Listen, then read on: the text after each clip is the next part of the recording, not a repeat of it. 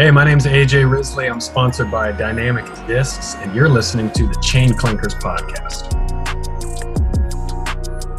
You're listening to the Chain Clankers podcast with your hosts, Quentin Ferris and Horatio Gonzalez. Follow us on Twitter and Instagram at Chain Clankers. What's going on, everybody? Horatio here with the Chain Clankers podcast once again, and with my partner here, Quentin. Today we had a super awesome episode. Lots to share with you guys. Knowledge, fun stories, some fun, inspirational stuff. There's definitely some cool, tips and tricks there. But overall, it was just a really good, just humble chat with AJ. A lot of good his story. And it was a lot of fun. This one's a little bit more laid back. Hope you guys enjoy it. But Quentin, tell us a little bit more what they can expect on this episode. Yeah, so this episode, like you can see in the title and like you heard in the intro, we're talking to AJ Risley today. Awesome guy. And if you listen to this podcast and if you enjoy it, please do what he says at the end of the episode. Support Dynamic Discs and let him know that he sent you and that you listened to this podcast, and we helped send you over there. They've got a couple of new discs coming out, so definitely check them out. We do talk about the Evader in this episode and hype that up some more. So if you're looking for any news about that, definitely check it out. But we talk about AJ's story. We talk about the power of positive reinforcement, right? We talk about, maybe changing the par levels a little bit, as well as we talk about growing the sport, the difference between disc golf and ball golf, and what potentially the future of the sport could look like. And then to kind of wrap up the show, we talk a lot about AJ's wrist injury and what that has been like for him and some difficulties he has faced and what he's trying to do moving forward. And then we have some really great answers to our ace round questions. There's a really inspirational story in there. You're going to want to make sure you stay tuned through the end. If you haven't already, leave a like rating if you're watching on YouTube. If you're super excited for this interview, we got a ton of good content in it, so you're going to want to make sure you listen all the way through the end. If you are listening on Apple Podcasts, Spotify, or anywhere else, we highly appreciate if you hit that subscribe button right now so you never miss another episode. And without further ado, let's bring AJ on. AJ, how's it going, man? Super excited to have you on today's podcast. How we doing? I'm doing well. Doing real well. Yeah, feeling good. Nice. Fantastic to have you. We just joked around a little bit that intro was super clean. Sounds like you've been doing radio forever. We did listen to you on Disc Golf Answer Man a couple of weeks ago. So super excited to get you back out on the airwaves. Like I said, really excited to have you here. We're going to have a great discussion today, talk about your origin story. We're going to talk a little bit about the wrist injury and just rehabbing that, getting back to full strength. And yeah, we got a full show lined up here, guys. So let's just kind of dive right into this, AJ. Where is the beginning of your disc golf story? Where does it all start for you? It starts in my backyard of my childhood home in San Marcos, California. And before that, I guess, I could go even further. My dad has been playing since the late 70s. And so in the backyard of my childhood home, we had a basket in the backyard. And it's a old DGA Mach 1, an original from back in the 70s and early 80s. A basket that my dad won by acing a hole in a tournament. That used to be the tradition back then, was when the sport was first starting. If you got an ace in the tournament, the DGA would send you a basket from the hole number that you aced. So the sport has come a long way. Yeah. I was going to say, I thought you were going to say you just got to take the basket home. You aced the hole, you get to take the basket home. Yeah, that's what I thought for a while too. And then we've talked about it on and off. And so that little hole in the story has been patched up. Because for a few years there, I thought, wait, you just what if I did that? I don't have room in my car I'd have to kick someone out and have them catch a ride with someone else. So I got room for the basket. So. That basket, it was in the backyard in my childhood home, and so those were the first memories of disc golf that I have was just running around in the backyard, playing with other things, and maybe a dog or soccer ball or something. but the basket was there, and we had frisbees from time to time that we would toss into them. And then when I was about 10 years old, my dad took me down to one of the oldest courses in San Diego and California, and really the whole country, Morley Field disc golf course. And we played around there, and I was not ready. I was like just a squirrely little 10-year-old, and anytime my dad said, no, try this, or wait to, anything, I was just not having it. So I was a little impatient. And so we decided, okay, well, we'll come back to that. We'll try disc golf again if in the future, if that's something you want to do. That's what he told me. And he's been playing for so long, and it's definitely his life's passion. And so a couple years later, after that first trip down to Morley Field, we tried it again. And a couple different things had changed in my young life. I was 12 years old or so. And so I was a little bit more receptive to it. And he and my dad learned a few different techniques that really helped me enjoy the sport and enjoy his company. And so I just fell in love with it right away. And a couple of those things that I mentioned were like, if we were playing in a group with other people, and that course is usually pretty crowded, whenever the group in front of us got far enough ahead, he would say, AJ, you can go ahead and throw. You're not going to hit them. It's okay. So go ahead and throw. And so I was excited to throw first in the group, and everybody encouraged me as I threw. So that was super, super helpful. And then really, like, one thing that I don't really hear too much about with kids growing up these days is every hole I played was a par 4 instead of a par 3. So the course was all par 3s, but my dad said, it's a par 4 for you. And so that really just freed me up to just have fun. And so that was when I was 12, and I have just been going ever since, and I'm 29 now. So that's awesome. Did your dad ever feel like he was pushing it on you, or was it pretty natural at the beginning that you wanted to do it? I think he had those feelings like, okay, I'm coaching too much. I'm coaching you too much. And I agreed with that. I didn't want to be like, yeah, Dad, what the heck? Get off my back. I wasn't really that kind of kid. And so I think that was pretty much, that's how he felt. And then since then he's been my coach, but he's been almost more of a mentor than a coach, a little bit of both. Since I've been playing, we never really talk much about form, or at least up until now, really. We didn't really focus too much on that. There wasn't really anything like, oh, you're doing this wrong, or you should be doing this, or you need to practice your putting every day for 30 minutes. We didn't really have that. He just kind of said, this is the sport that I grew up on and the sport that I love, and I would love it if you played with me. And sure enough, I loved it too. And we would go out on road trips in the summer, and just to play new courses that we hadn't played before.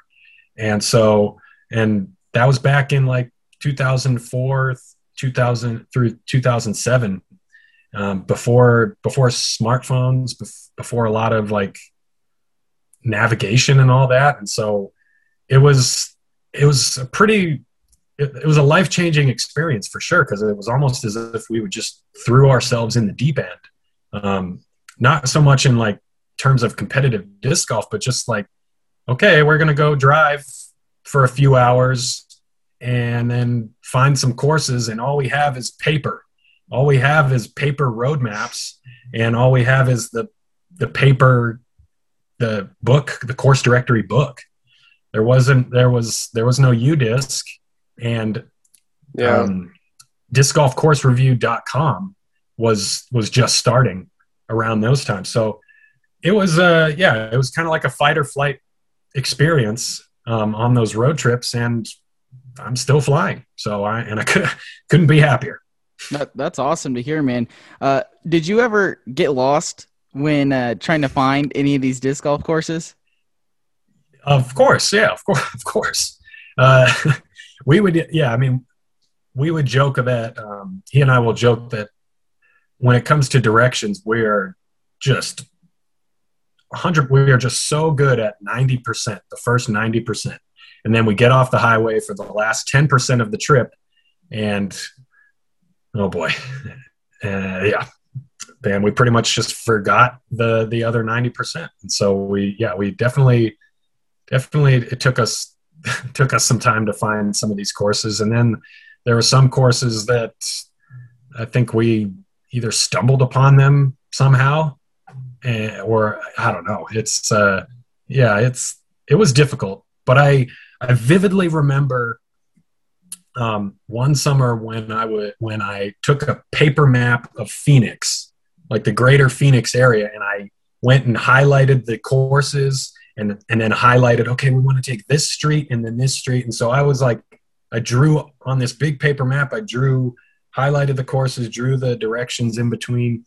And then like the next summer I did same kind of thing, but with an Excel spreadsheet and some basic mapping software. Yeah. And so I just looked at the course directory or the course directory website, I think, and then put in the latitude and longitude for each course and made a note of how many holes, what kind of baskets, what kind of tees, and then put that all in a spreadsheet and imported it into the mapping software. And that was our 2007 road trip was based off of this database that I spent summer school creating.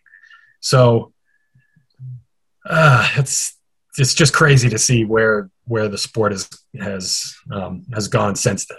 Yeah, that's really awesome, especially having those memories, with your dad. We've definitely had a lot of guests on who say like their origin story kind of, and it's always like, kind of my dad.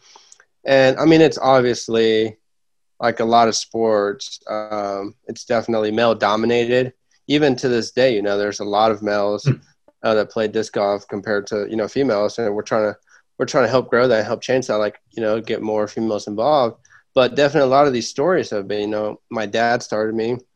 And it's really interesting to hear. It's not like your typical, like my dad played baseball or football in college and he was really hard on me. He wanted me to do good. He put me in soccer or baseball practice since I was the age of 6 and basically forced me to do it, go to practice 5 times a week and get better. You have to do better. You have to do better, because in their mind, they're living through you and they want you to do better than they did. And they want to see you on the NFL Super Bowl Sunday, eventually. That's what they're thinking of.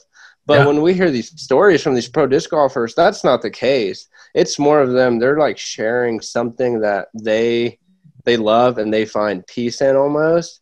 And they want to pass it on to their kid and help share that with them. It's not like, and there might be those parents, going forward who push it on their kids, but it's never that. It's more just sharing that enjoyment with their kid. And that's really cool to me. I totally agree. And I love to see it so much. I mean, it's because just what you said, it's disc golf. Something about it that makes it unique is just that it's fun. It's unequivocally fun. There's, now, I mean, yeah, we've got plenty of competition, plenty of elite level competition.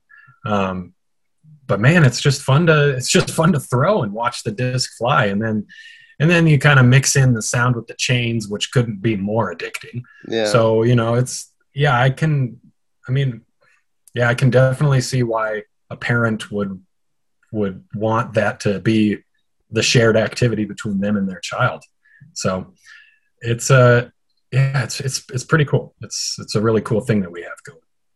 And to harp on a little bit of what Horatio was saying, a little bit of what you were saying as well, I think it's really cool that your dad looked at it almost as if it was a bonding experience, a friendship building activity, that kind of thing.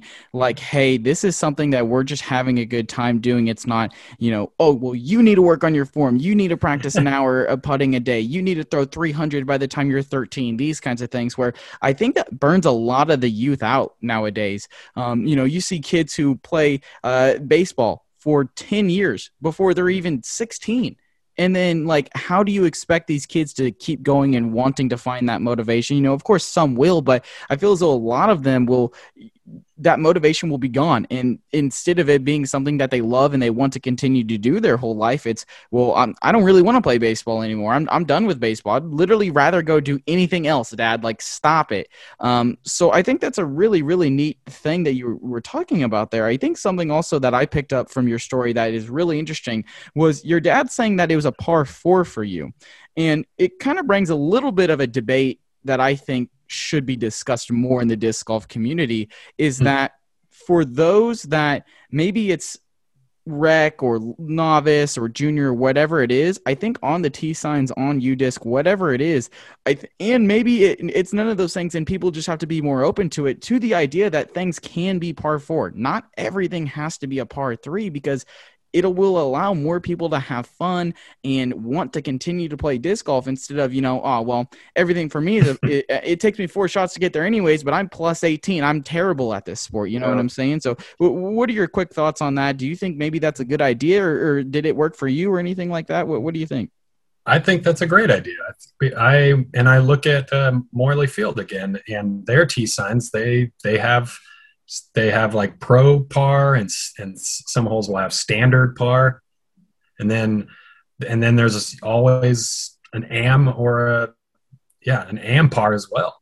And so it's most of the time it's a 4 instead of a 3. And but yeah, I think I think that would be a great thing to see more of moving forward, because it just it puts a little bit less pressure on the sport. Unless people are open, like you said, because I also look at traditional golf, and people are stoked just to break 100, which is 28 over par on most courses. So what's the difference? How, like, what's going on with disc golf that I don't know. My hypothesis is that disc golf is still in its infancy. It's pretty small, and so the ceiling, the skill ceiling is here, and the skill floor, like right when you start, is here. And so there's, if you're just starting out, it seems kind of reasonable to be able to be up at that scratch level 1,000 rated play level. Whereas, maybe other sports, especially traditional golf, their floor and ceiling it's a world of difference. And so that might have something to do with it. Just that in disc golf, anything is possible. It seems possible still. So I don't know. That's an interesting point, though. Interesting topic. Yeah, because I think, like, regular golf, I don't follow regular golf or know very much about it, but I feel like that it's a little bit more standard as far as the courses are. It's usually open. The distances are about the same, as opposed to disc golf. Like, even here from my own town, everything for disc golf that's par 3, I can go play one course where everything is par 3 and score a certain score on it. Same skill level, same day, win at everything the same. Go an hour later to a course across town that's the same 18-hole par 3 and get a completely different score, because this one might have more trees, this one might have some more difficult holes as compared to regular golf. Everything is going to be a little bit more, there's going to be a standard, where, like, I think the disc golf, you go play in Pacific Northwest or other places where you have a lot of wooded places, way more difficult than playing some of the ones where they're open courses, so they have to up the distances. It's like a par 4 or 5, but it's like 1,000 feet. So I think that's a little bit of the difference where that might be, and it's difficult to make that standard of where if you're here, this is how good you are, when you have such a variety of courses. That's a very good point too. Yeah, totally. And that's just what makes disc golf unique. And one of the things that really keeps me coming back is just the fact that every little part about the sport, and especially the arena, the courses that we play on, it's just ever changing, and it's completely diverse. It's there. Each hole is like a snowflake, pretty much. There's not one that's like that. It is exactly like the other. So it's I think that's pretty cool. So it's interesting because we want, like, a lot of disc golfers. I won't say all. A lot of disc golfers want the sport to get bigger and to grow, and or perhaps one day to be as big as golf, bowling, darts, skateboarding, or even now I think we can lump in cornhole into that. It depends on how north you go. If you go farther north, it's called bags. But there's plenty of people that want disc golf to be as big as X, Y, and Z. And so I think when we get too caught up in that thought and that topic, we lose sight of the things that make disc golf and just completely unique. So it's I do enjoy talking about it, because it's learning how to grow the sport it definitely interests me quite a bit, because I'm one of those people that wants to see the sport grow. At the same time, I am not going to abandon some of these principles and qualities that make disc golf what it is. I'm not ready for that either. So, which is cool, because that's the way life works. Nothing comes easy. So, and the more we talk about it and understand where we are, the better picture we'll have, and then the smarter we'll be.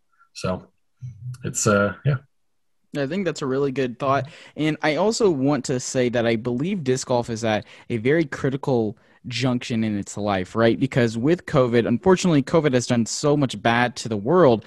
It's done a lot of good for disc golf, and it has grown the sport significantly. It gave disc golf I would like to think it gave disc golf the opportunity to be on CBS, to be on ESPN, and get those primetime slots, which without COVID, who knows if that would have happened, because other sports are going on. They don't need to fill the content. And it was really interesting. We didn't see what was the case with the CBS coverage, but with the ESPN coverage, it literally beat out everything else that ESPN was putting on. So if disc golf can get another opportunity to do so, continue to do that and bring in these viewers, I think we could see disc golf get to the point where it's as big as bags, it's as big as bowling, if not getting bigger. And of course, if all of y'all listen to our intro podcast, we want to help to grow the sport. That's why we like talking to guys like AJ. We want to do our part to grow the sport, because we love the sport as well, and believe that the more people we can get into the sport, the better the sport will be.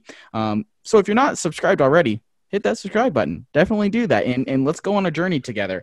Something I want to ask you, AJ, and just kind of while we were on the topic of ball golf versus disc golf, what do you think of bunkers in disc golf? Now, some places, correct me if I'm wrong, I believe the DDO has traditionally played bunkers as just out of bounds.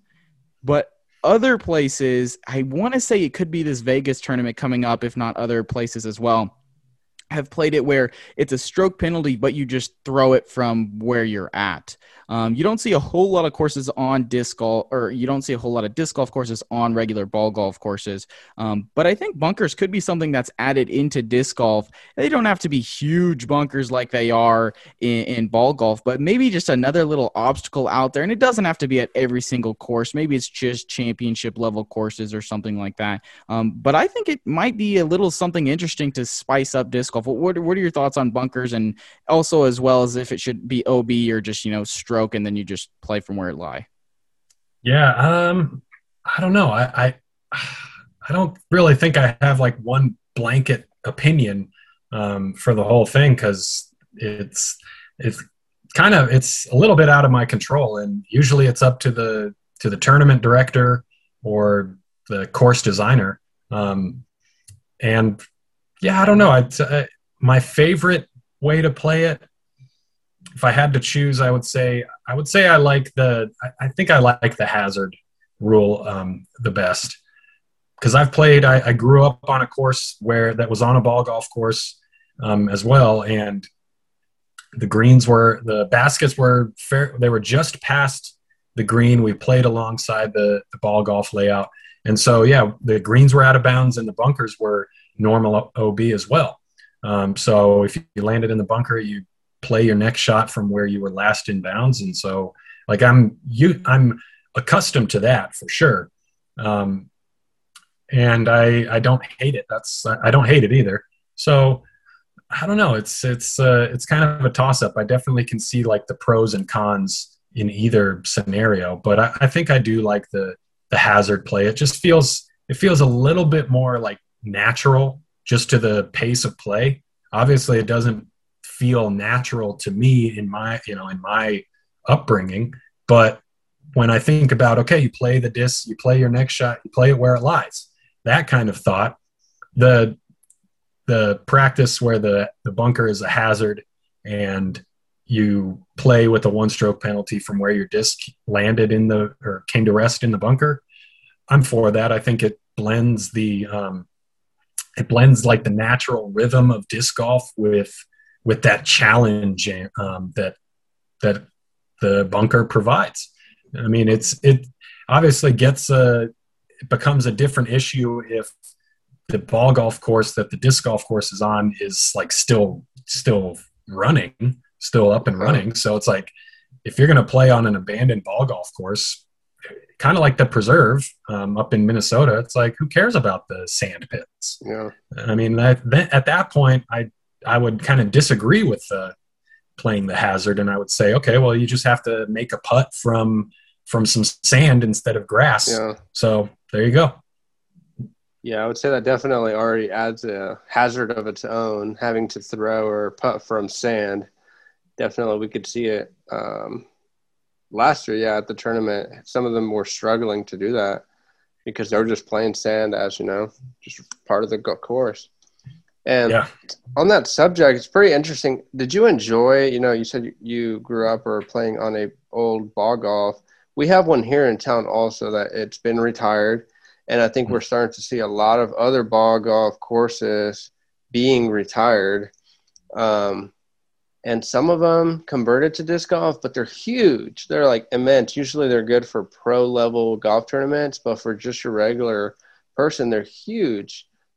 Did you enjoy that? Do you think that's like something that's good, maintaining those courses, or just taking part of it and cutting it into one? Or two, I guess. Yeah.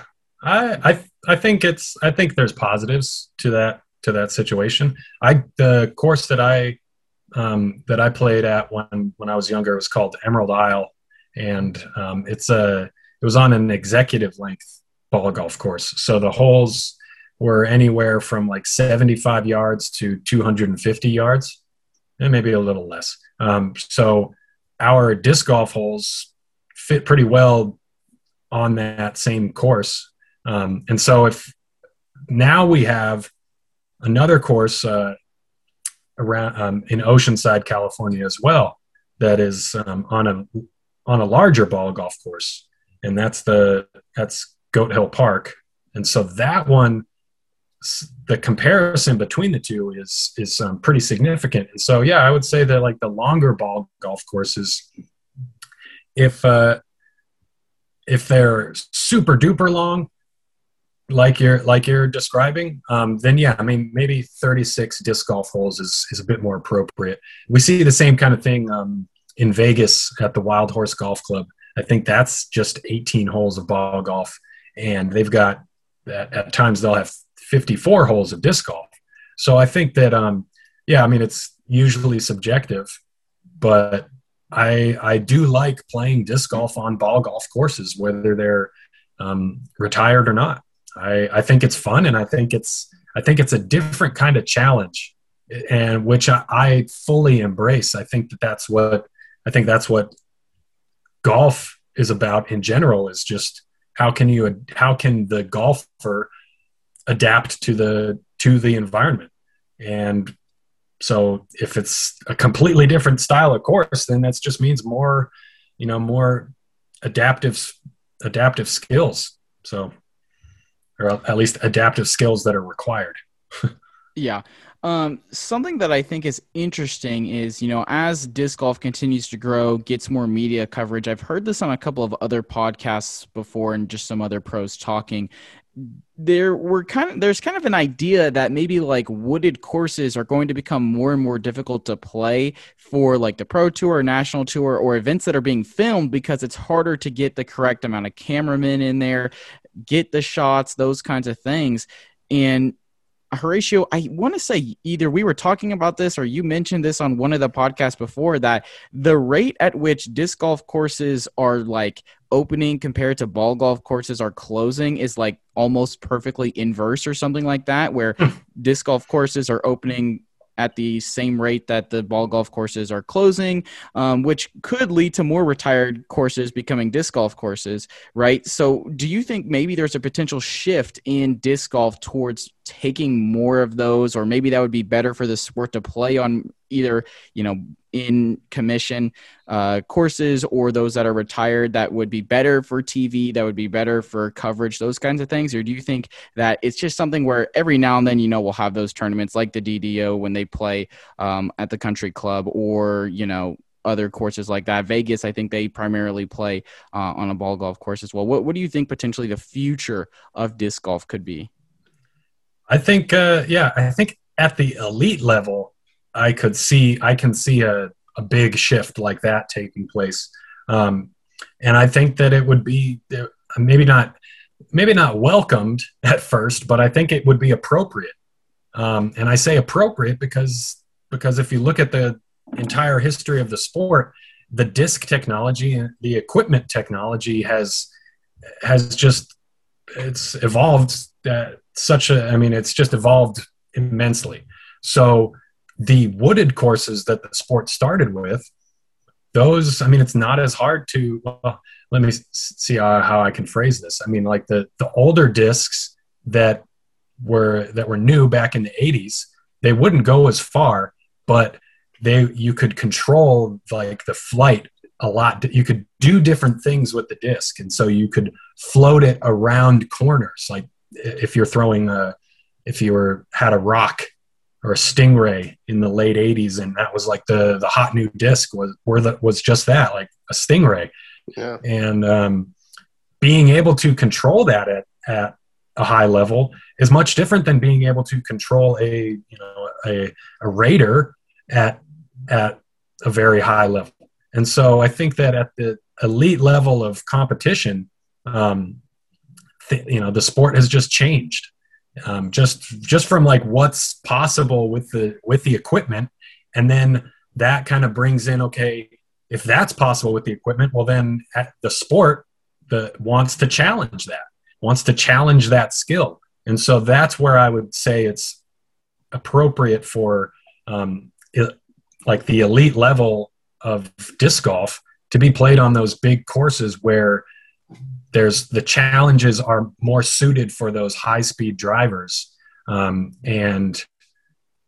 so I think we'll probably see more tournaments on those big wide open courses, but with OB landing zones and islands and just different challenges to the thrower's ability to control their high speed disc, especially controlling that disc and where it hits the ground and how it hits the ground and how it reacts.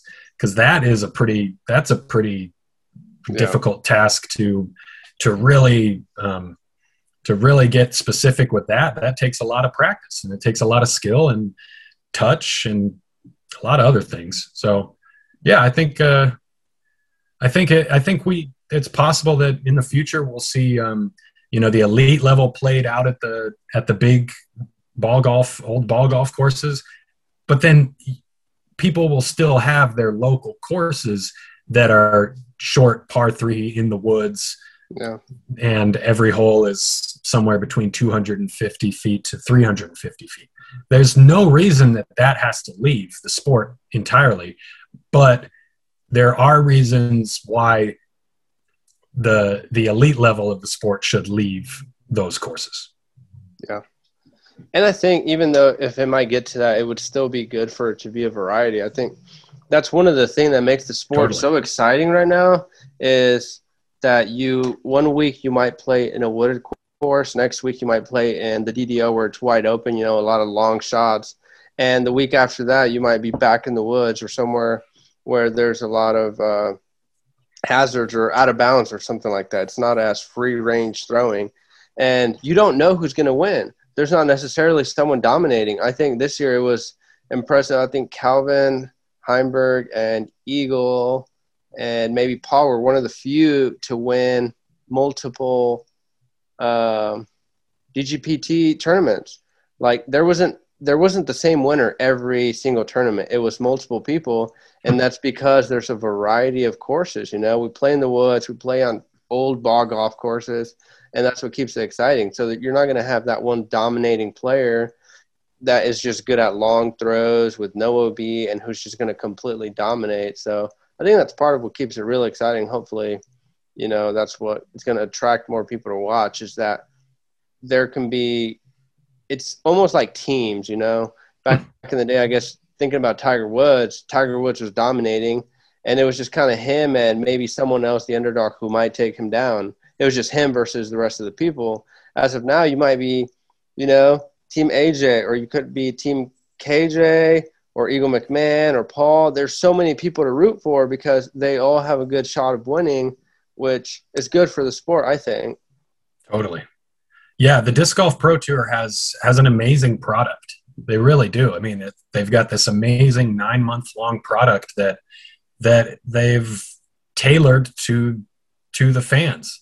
So it's pretty cool, and it's another cool thing about it is for me, like as I'm contemplating my position in the sport in general, sometimes I do get afraid that I've fallen off, or afraid that I won't be able to keep up with the kids that are 10 years younger than me and better than me.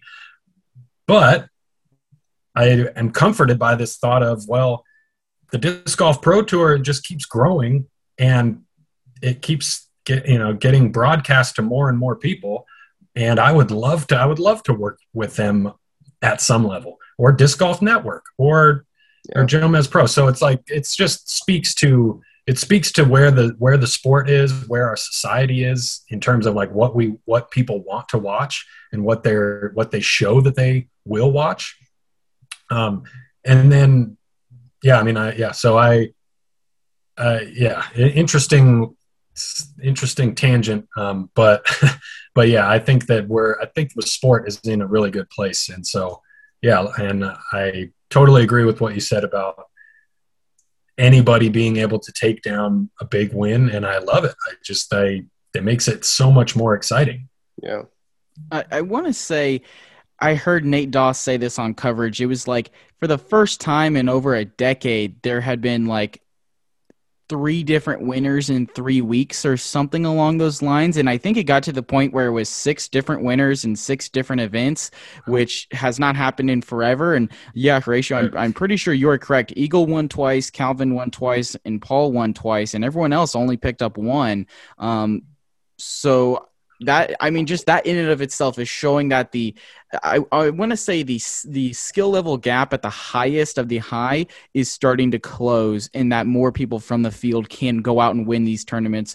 Anyone can win the USDGC. Anyone can win any tournament, any weekend, which I think is really good for disc golf, because something that you were kind of mentioning this, Horatio, with Tiger Woods and ball golf, it literally got to the point of why even watch? He's going to win. And I've heard other people say this when Paul was just absolutely dominating.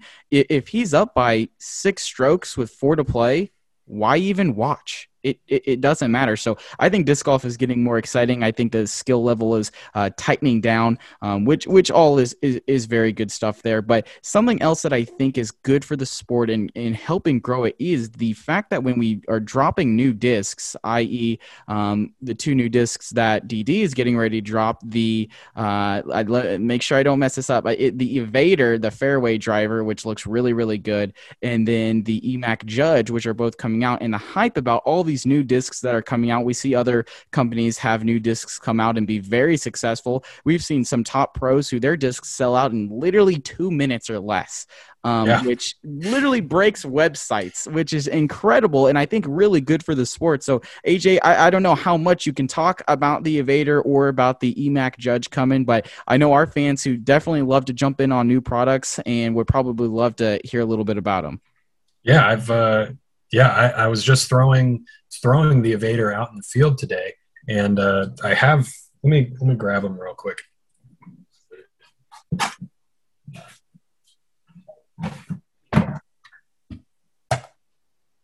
Yeah, it's a good disc. I mean, it's not like, yeah, that's a great view. There it is up on the roof where it should be. The Frisbee graveyard. But yeah, I mean, it's a Speed 7 disc, and I think it complements the Explorer pretty well. It's almost like it fits in between an Explorer and a Getaway. It's same speed as an Explorer, same type of like rim width. So it's definitely a fairway driver. And then it's kind of overstable. I was throwing some fan grip shots and then a few power grip shots, and it was reliably overstable for the maybe dozen throws that I just today. And so I think that one's going to be a real winner for the DD lineup. It's just a good controllable fairway driver that does glide quite a bit, and it has that overstable finish. I think the best advertisement for the Evader right now at this moment is on Eric Oakley's Instagram page. And man, I smile when I think about it, because he throws this shot in the woods just down this tunnel, and you can tell he rips the disc. He throws it pretty hard, he throws pretty hard, and the disc just screams out of his hand, and it's just going straight down this hallway, and at like 300 feet out of his hand, it just starts to drift a tiny bit to the right to get around a couple trees, and then you watch it lose some speed and just fade right back to the left. And I think, it's going to be tough for everybody listening to this podcast to be able to do that right away, but that disc is capable of. It's capable of handling a lot of torque and still finishing a bit to the left with that right hand backhand throw. So I think it's going to be a good one. It's going to be versatile and reliable, which is what a lot of people enjoy out of their Frisbees. When is that one set to come out? I don't know exactly when they're releasing it, or when the release of the stock discs what that date is. I do know I did see something today on Dynamic Discs Instagram page for, I think it was a fundraiser for the United States Amateur Match Play Championship, and the fundraiser disc was Moonshine Evaders. So again, go and check out their website, or their Dynamic Disc website, or their Instagram page, and there's some pictures of the discs. And I know that EMAC also had he did a review video of the Evader. So not exactly sure when they're coming out, but I do know that they're good. So. Yeah, definitely sounds like something that should be added into the bag. And I think from everything that I've heard, it sounds as though it's something that everyone's going to be able to throw and have a little bit of fun with. So yeah, super excited for that, dropping to get it. I think one last thing we want to talk about before we get into the ace round, AJ, is let's talk a little bit about your wrist injury. Where are you at with that right now? What are just maybe a couple of challenges that you've had to face along the way to kind of getting back to where you were and just continuing to improve from where that was? Yeah. It's where I'm at right now is, I would say I'm getting closer to about like 80% power or 80% capacity, I guess I would say, at least compared to where I was in the beginning of the 2019 season, right before I sustained the injury. So I'm feeling really good. I've been going to my physical therapist twice a week for a few months now, and I've been hitting the disc golf strong workouts pretty consistently as well. And then I've gone out and I've been picking up more field work and more putting practice and adding more of that in, and things feel good. The problem that I initially had was just some pain on the ulnar side, where the ulnar side of my wrist, where the pinky meets the forearm. And I remember it was in 2019 Worlds, the first round, I tweaked it partway through the round, and I wasn't sure why. But I knew that something was up because I had this just like jolt of pain right around in this area that I had never felt before.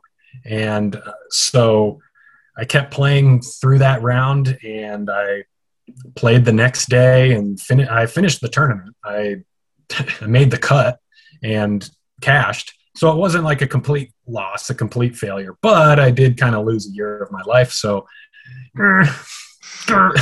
we'll see. We'll see how that works out. But so I kept playing, and that made it a bit worse. And then I didn't know what the issue was for about a year. I went back home at the end of that 2019 season in pain, and I went to my doctor, and she said, well, it was kind of depressing, but she said, yeah, I mean, there's not much we can do for you right now. We can prescribe this physical therapy and some other like ibuprofen gel. And that was it. And so I went to the physical therapist, and we tried to figure out what was wrong. And the terrible thing was just that I couldn't exactly recreate the pain and recreate the motion. I didn't know for sure, like, this is what is wrong. This is like, oh, watch, like when I do this. I mean, for anybody who's had a checkup for something, like if you break a finger or I don't know, anything really. And the doctor's like, okay, well, can you do this? Like, does it hurt if I do this and this and this? And so the doctor did a few of those, and the physical therapist did a few of those tests. And I just was not feeling the same pain that I felt when I threw. And so it was hard for them to really diagnose what was wrong. And my health insurance didn't want to go in and give me an MRI exam right away. So I went through physical therapy, and I was strengthening muscles in my forearm, upper arm, and shoulder.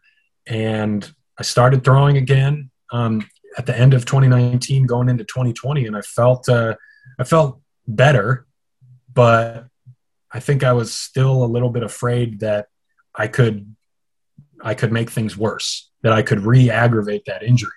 And so, like you asked, what's been the difficulty and what's like the most difficult, and it's the mental space. And dealing with an injury like this, it has been extremely difficult on the mental and emotional side. And really what it kind of boils down to is just that for a long time, I was afraid to send it. That's what Oakley and I when I talked to him about this, is we kind of determined, and because he could see it. He could see that when we were doing field work together, he could see that I was throwing, like I had been working on my form, and I was like ironing things out, and I was looking pretty smooth, but he could tell that I was just afraid to fully send it and just throw full power. Yeah. And he was right. I was afraid of that pain because of that nature of the beast, was that I don't feel it all the time. You know, some people say that, people describe different types of pain, like tingling or shooting pains or burning pains for different types of injuries. And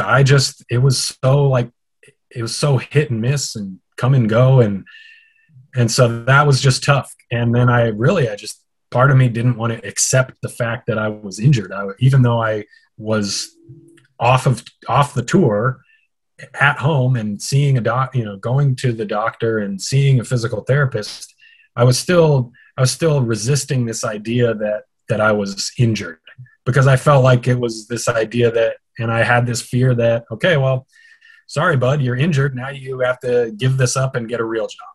That was like the demon that was, in my head and telling me like, no, man, keep doing it. Keep throwing, and don't tell anybody that it hurts. And I just kept digging myself into this hole until I was back on tour for the 2020 season. And the first 3 tournaments I was able to throw and things didn't hurt, but I was just so far in my own head that I was just unable to play my own game.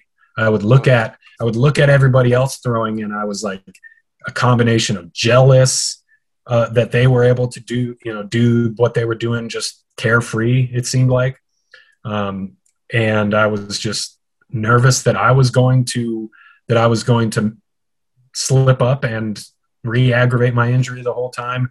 And then I was just afraid to tell people how I felt about it and that I was scared. I was scared of being scared.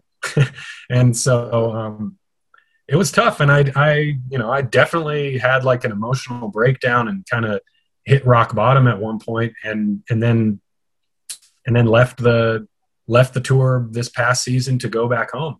And so once I did that, I finally got an MRI. I told the doctors like, hey, this still hurts. It's the same thing a year later.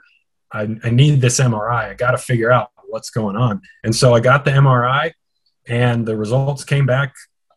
They came back pretty good. They said that there was no significant damage to any of the tendons or the bones or anything in that wrist.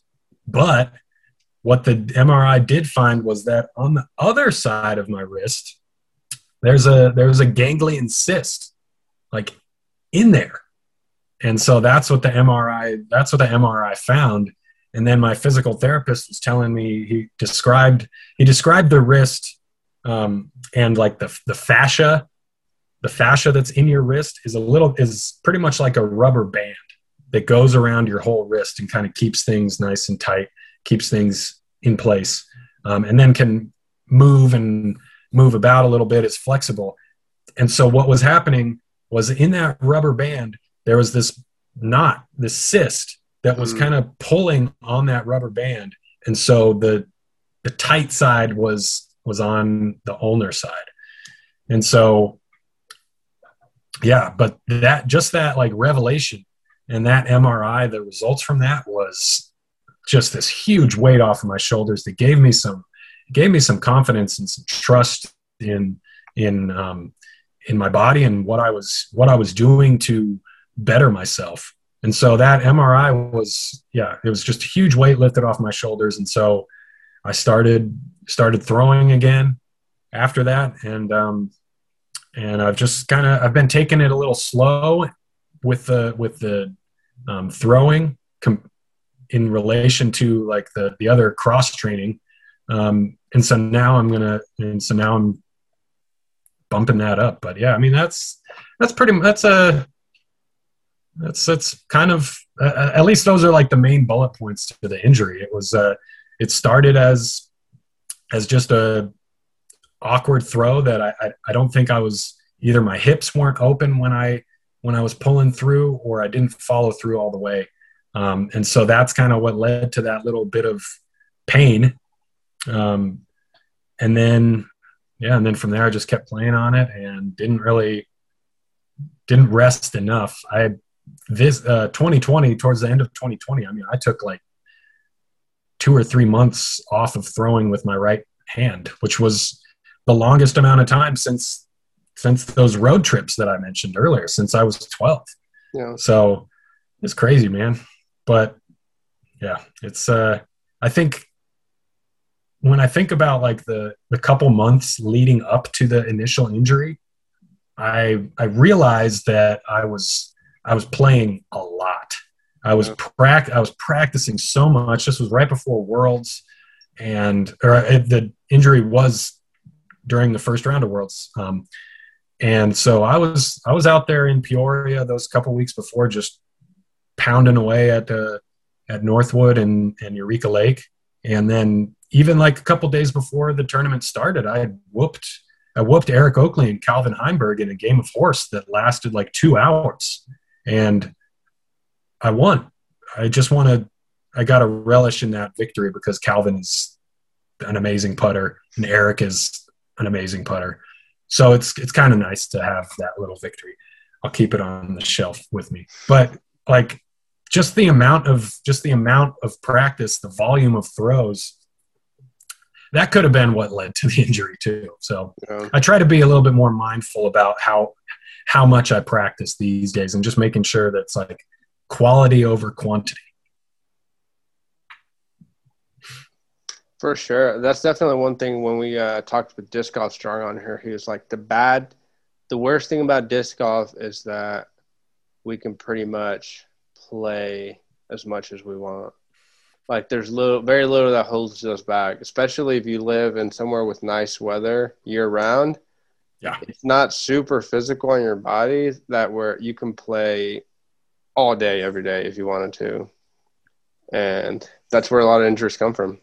But right, yeah. Just if you're just pounding away at the throws and you don't give your body time to recover, it catches up with you. Just like anything else, really. There's a reason why we get oil changes, even in our like little rinky-dink Toyotas that aren't trying to pull huge loads of goods like semi trucks are. It makes sense that they get proper regular maintenance, but then my Prius, why does it need an oil change? Oh yeah, because it's still functioning on its level, and our bodies are pretty much the same way.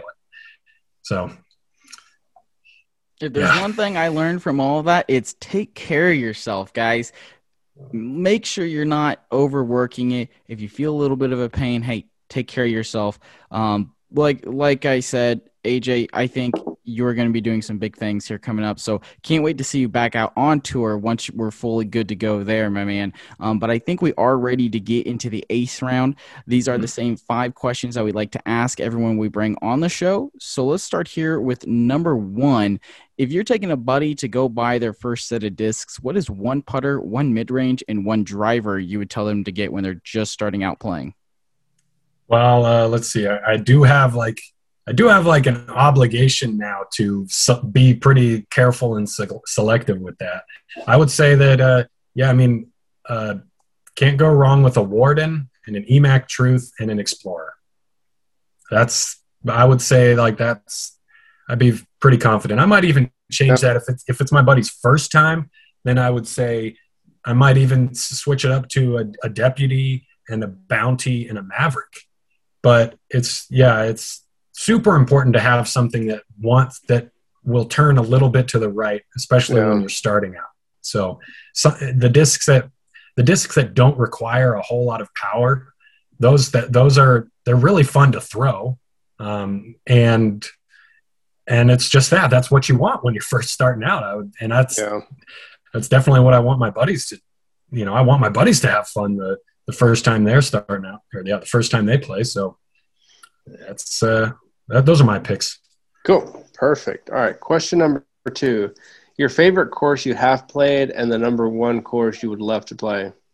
My favorite course, Maple Hill.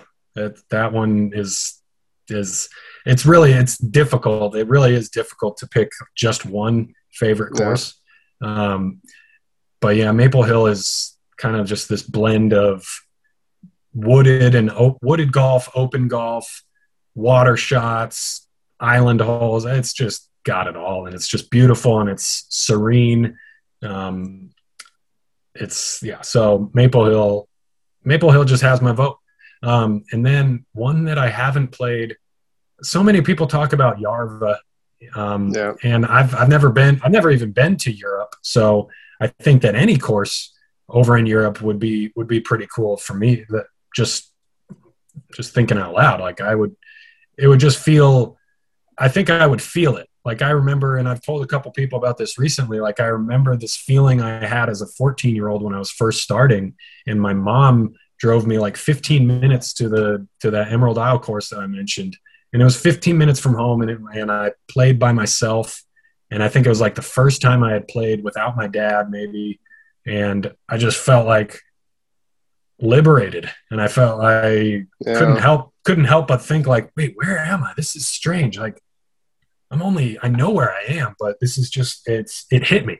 And so I think I would have the same kind of feeling in Europe, even at a little pitch and putt 9-hole course. I think I would enjoy just knowing that, wow, I did it. Even now, like with the context that's of my life, I am super appreciative and grateful that I'm a professional disc golfer, and that's my occupation. And so like that doesn't really get old to me. And so I think that if I were to, the first course that I play in Europe, I'll have that feeling like, wow, I did this. I got myself to this level in my life, and I got myself to a different continent, and probably just ace out, probably throw all aces. Oh yeah, that would be awesome to see. That would be awesome. Imagine the first hole, whatever it is over there, just getting that ace. I think at that point it's like, all right, guys, I got to retire. This is it. This is the peak. We are done. Let's get on the next plane back. We're out of here. Just hit the ace, awesome. Turn around, Guten Tag. That's awesome. Just leave. Man. I don't know I can't remember what Guten Tag means. Yeah. All right. Our third question we got here for you is, what is one tip you would give yourself if you could go back to when you first started to take disc golf seriously? I would say hips, bro, hips. Open the, bust down the door with that hip. Just get in there. I would say it's all in the hips. If I had, because I think that, who knows what that could have done to that 12, 13-year-old AJ. A little bit of that, and a little bit of, Paige Pierce mentioned this in a different podcast. Like she likes to tell the kids starting out, like, follow through, like keep your body going, follow through. And I think that's pretty important too. And I know that if that would have been a priority for me growing up, then I would never have had any elbow issues, and I probably wouldn't have this wrist issue. So just like those form kind of things I would say to myself. And then, man, the second thing, I don't know. It's hard to say one thing, because in the past 6 or 8 months of my life, I've been doing a lot of reading and a lot of like self exploration.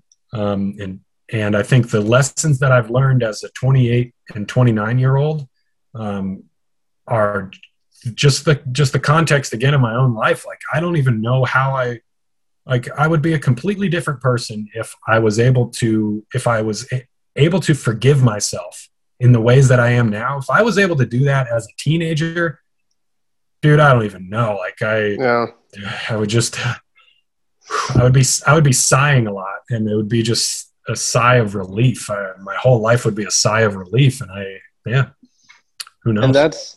And that's why we do this podcast. Like, I know there's listeners who are listening right now, younger or just started playing. You have not made these mistakes yet, and you don't need to.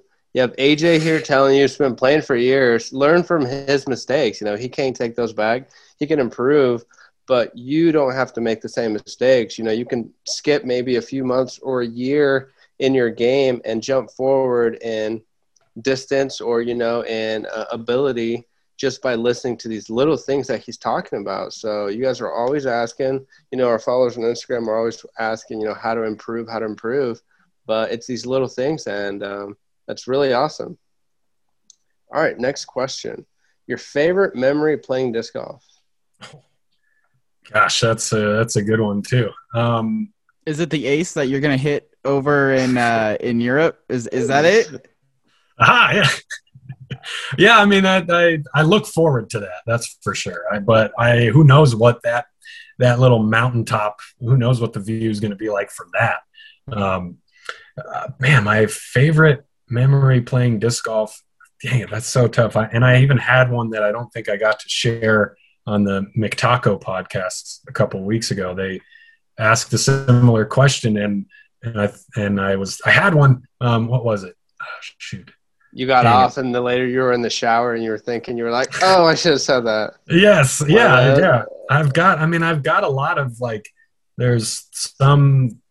Shoot, there's like random ones. There's funny memories, and then there's like meaningful memories with plenty of life lessons. I mean, the one that I keep going back to is just this, like the story of I shot a 1095 rated round back in 2014, and it 1095 rated round doesn't come that often to anybody in the sport. And so I was blown away by what I was able to accomplish. And the week prior leading up to that just made the whole experience exponentially more astounding to me. A week before, I was driving back across the country from Massachusetts with my friend Max Nichols, who was my touring partner back in the day, and the two of us were driving across the country in my Subaru, and got into Utah, southern Utah, and the car overheated, and we're in just the middle of nowhere, barely any cell signal, and somehow we got a tow truck to come and get the car and take us to a tiny, pretty small town in southern Utah. And I had very little money in my bank account. I had maybe like $50. Max was doing all right. He was playing pretty well. And so he was able to pay for the tow truck and the hotel room that night and X, Y, and Z. And then we just had this like crazy span of 48 hours where we were stranded on the side of the road in the heat with like one bar on our cell phones. And then we're like putting this stuff, we're putting like this powder from the auto parts store in the radiator tube to hopefully like seal up the crack in the radiator. And then we spent the next night driving. We would drive until the car started overheating again, and then we would stop on the side of the road and maybe put some water on it or put some water in the radiator and wait for the heat to go down. And then maybe an hour or so, and then we'd start up again and drive for maybe another 30 minutes. And so that was like 8 hours in the middle of the night doing that.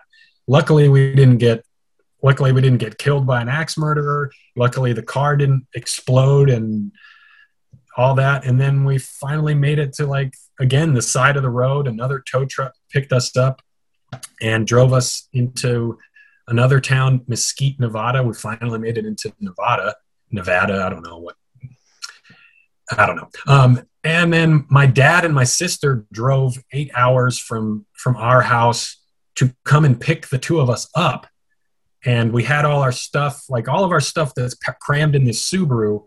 We took it out and we're sitting like outside of this rinky-dink casino resort up, not even in Vegas. So, imagine that. And then, so we're sitting outside. Someone comes out and tells us like, hey, you guys can come in with your stuff and just like chill inside. So it doesn't look like you're homeless outside because you're driving business away. I don't think it was that bad, and then my dad came and picked us up. I left the Subaru there. I left the Subaru. It overheated again. And so then I'm getting back to the 1095 rated round. And then so I'm back at home, no money. I'm talking to my mom, crying in the living room, saying like, I'm so close. Like we've got like 4 tournaments left, and before the fall semester begins, and I just want to play these events, but I don't have any money. Can I borrow some money? And she lent me $500. I went up to Sylmar with Max that next weekend. We played in the Summertime Open, and I just shot the round of my life, and and it was amazing. And I was just a testament to the support system that I had and that I still have, and a testament to like just that positivity that we all have within us, and how that can lead us and guide us past these obstacles that seem insurmountable. I just can't even, like, looking back on it, I just don't know how we did it, but we made it through, and I found the zone that Sunday, and I showed myself that I can do it pretty much. Right. So that's got to be the most memorable experience for me. Hell yeah, man. That is a moving story right there. Hopefully some other folk can take some inspiration from that, because golly, that is one hell of a story, my man. I don't think we've ever had anything quite like that on this podcast. So that was really awesome, and we definitely appreciate you sharing that one. The last question we got for you today, AJ, again, man, we appreciate you coming on. If you guys have enjoyed this podcast with AJ, make sure you leave a like if you're listening on YouTube, or hit that subscribe button wherever you're checking us out. But the last question we got for you, AJ, what is the number one thing you see new players doing that is like a mistake? What is that biggest mistake you see new players making? I saw it just yesterday. When the new player throws their tee shot or any shot on the fairway and then immediately starts walking forward, and they're usually playing in a group with like 2 or 3 friends, and so I'm like, I've said it countless times in my head, but man, that they'll learn the hard way with that disc. When that disc hits them in the back of the head, like, I just don't understand how. I mean, I understand it, but it's just hard to accept that. But what I see the most is the kid with the shoulder bag throws his shot, and he's so engrossed in his own world, but I can't blame him, but that he just picks up the bag and starts walking ahead to his disc while his buddies are right behind him still throwing. Most of the time it's like in the fairway. So, okay, there's a little bit more of like grace. There's a little bit more, room to breathe, or whatever you would call it. But it's just, I just don't understand it. It's hard to wrap my head around, but I see so many people do it. So I would say, like, just watch your friends throw. Yeah. That's the advice. Watch, throw your shot and watch your friends throw. And if you're in a group with all your friends and everybody's watching each other throw, you guys are going to be pretty good pretty soon. Like, it's amazing. Again, like, kind of goes back to how my dad got me started. It's like this positive reinforcement and attention is just, it does wonders on the human mind. So yeah, I'm really glad you said that, because literally when you were telling that story way back at the beginning of the episode, the thing I wrote down positive reinforcement ! Yes. So I'm really glad that the show literally came full circle right on that note. AJ, where can the people follow you at on Instagram? And before we get out of here, any sponsors you want to thank? Yeah, on Instagram you can find me at Rizbee Jr., Rizbee Jr., all one word. And I have an interesting Instagram page, feed, and stories. It just kind of, it's my life. It hops around all the different kind of aspects, from cooking to pets to music to disc golf and The Simpsons. I still got the house background.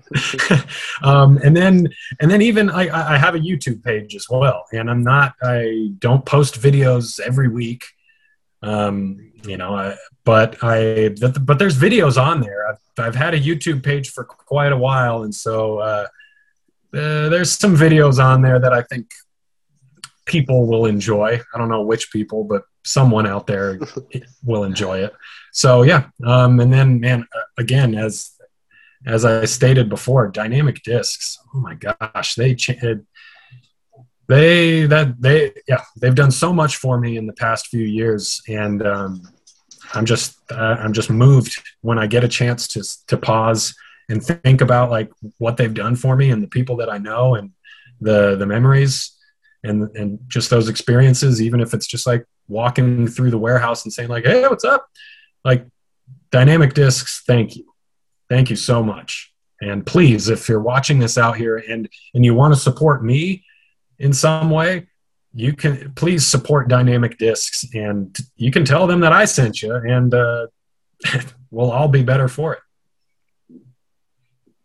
Cool. Awesome, man. This has been a ton of fun. Thank you so much for taking the time, to be here with us. Definitely can't wait for you to be, 100% healthy and back out there doing what you love. And we wish nothing but the best for you this season. And I'm sure we'll have you on again, man. Love talking to you. It was a lot of fun. And, just thank you so much. Thank you. Yeah, thank you both. This is, I really, I'm just looking forward to being able to share some of the knowledge that I've gained just throughout my whole life. I think that's kind of part of the human experience is sharing those experiences with others. And so, I had a lot of fun today, and I really appreciate you guys reaching out and asking me questions. Thank you for listening to the Chain Clankers podcast. Make sure you follow us on Twitter and Instagram at Chain Clankers, and hit that subscribe button wherever you're listening to us from so you never miss another episode.